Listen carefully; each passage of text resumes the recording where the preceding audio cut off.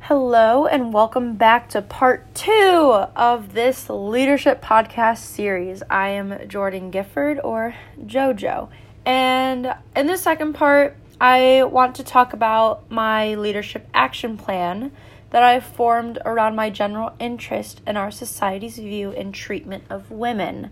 And this is really important to me, being a woman of our generation, obviously, since I am here talking to you. I'm not a ghost. Ooh. Not a ghost, unfortunately. That would be fun, though. Anyhow, let me stay on topic. I'm going to talk about society's view and treatment of women and how I plan to change this and how I think we can together change this. And so, all great action plans start with a goal or a vision. So let's jump into what I want society and life to look like in the next 8 years. So, yes, I chose 8 years because I think that 10 years is too much time and 5 years is not enough time to implement enough change. So, a good compromise is 8. Plus, I love the number 8. It makes me happy. Anyhow, my vision is this: for every woman to be judged and treated based on her character rather than her gender or appearance. So, with this, I have come up with 4 simple action steps that I believe society needs to address in order to make this vision become a reality. So step 1, we need to evaluate ourselves. So we each need to be conscious of the language that we are using and think about what we are saying before we say it. So for instance, stopping yourself before using words like slut, thought, hoe, you get the idea. I don't like saying those words out loud and don't understand why they are used, but these words are specifically targeting women based on their appearance or how they are acting. And fun fact, or I guess just fact since I don't think it's fun, in the English language alone, there are more than 20 words that attack female sexuality. 20. And we cannot expect to see progress if we ourselves continue to use these extremely offensive and derogatory words. So I encourage you to rethink before you say something and maybe pick a different word or just let everyone be their own person and just to each their own. So this brings me to step 2. Let's be aware of our surroundings. So this sounds a bit vague, but what I mean by this is that if you hear somebody say something offensive or derogatory, call them out. Politely, of course. Don't make a scene or be rude because that won't go over well. So be polite, but do make it clear that it's not okay or acceptable to say what they had just said. And most likely, if they are a human being and have feelings, they will then take a step back and realize that, yeah, that wasn't the nicest thing, and then hopefully they'll think twice before saying it again in the future. Although we cannot control what other people do, if we start having a standard for what is and is not acceptable, we can then start to fade these words out from the vocabulary of society, and that will itself start to shape on how we view each other and how we judge each other, and hopefully judge each other less. Which brings me to RESPECT, respect. Aretha Franklin knew exactly what was missing from our society, and that is respect. How can we expect to make progress if we do not respect each other for the individuals that we are? And I think that we should start teaching this in the classroom, like in elementary school and middle school. And we should do this by, first of all, stop telling young girls that they cannot wear leggings or tank tops with straps that are less than 3 inches wide because it is distracting to their male peers. And yes, I am talking about dress code, and yes, I am aware that this is a controversial issue, but so is my action plan. So instead of focusing on what everyone is wearing, let's instead teach everyone at a young age that every single person deserves respect no matter what they are or are not wearing.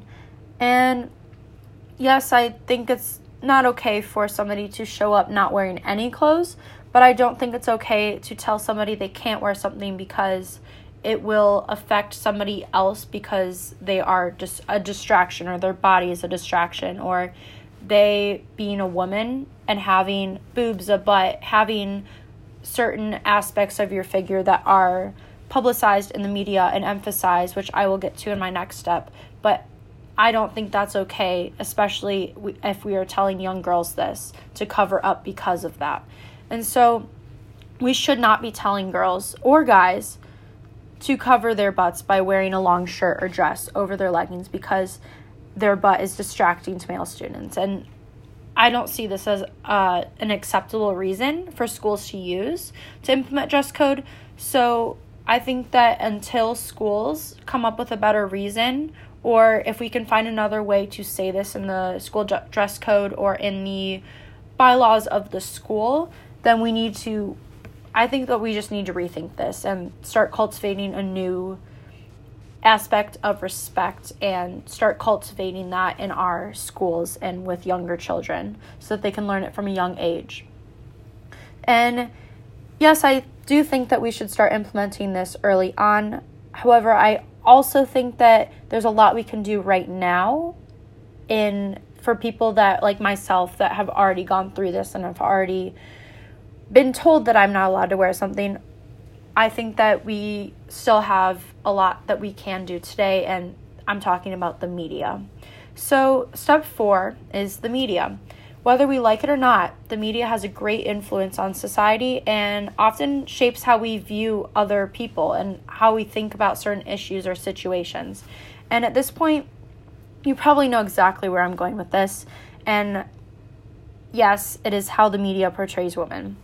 Companies have been known to Photoshop images of women to give them smaller waists, larger breasts, plumper lips, longer legs, bigger butts, and honestly, I could sit here for days listing off ways companies alter our bodies to make us look more, and I use in quotes, beautiful, because beauty is different for each individual, and that is a personal view on what you think beauty is. And again, I say to each her own because we all have different views. And so with this, the first company that comes to my mind is Victoria's Secret. And they have been known to do everything and more of what I had just described and listed off to you a couple minutes ago or a couple seconds ago.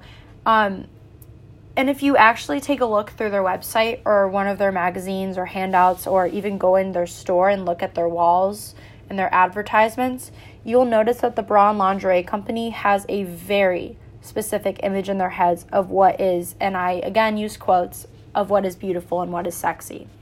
Their narrow view of what it means to be beautiful or sexy has led them to only choose models that fit into this very small boxed image, and they have therefore turned away many models, like those models with disabilities, the models that are plus size, or models that are transgender. So not having a diverse group of or a diverse showing of what they think beauty is, and that goes into everything that we read, everything that we see, and how do we think younger generations and younger children see this? It's not good. If they think that's what beauty is, that causes a bunch of mental health issues, body issues. It can cause eating disorders. It has a bunch of effects that the company is likely not thinking about because they're just trying to sell their brand.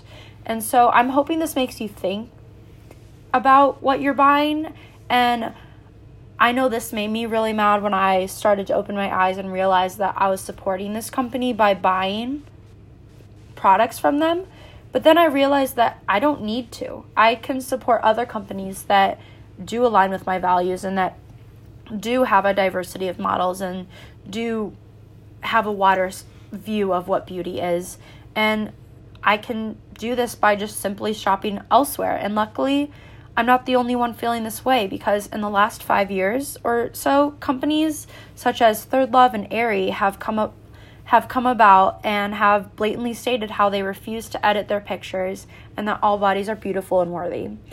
And now that is something I can support. And so I have been starting to go there and looking into more of their vision and what they're seeing and comparing it back to Victoria's Secret. And there is a huge contrast on just values and human decency that is somehow gone under the radar for so many years.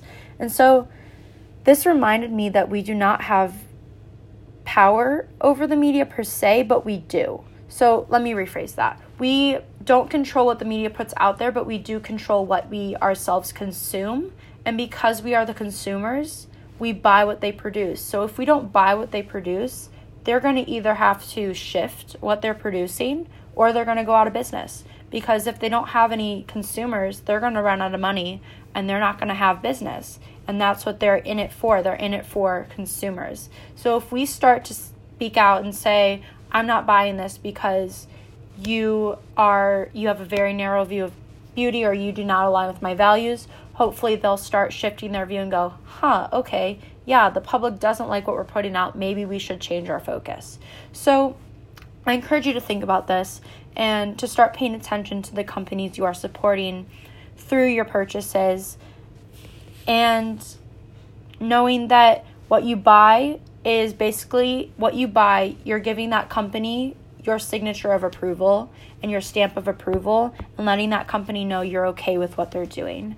And so basically step 4 is about paying attention to who you are and what you are supporting through your purchases and magazine conscriptions.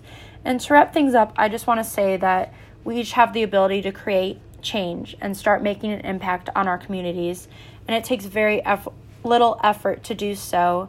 And I hope that someday we can walk in a world where everyone is treated with kindness and respect for being a human, despite their clothing, appearance, or gender. Thank you for listening, and remember to smile. Have a great one.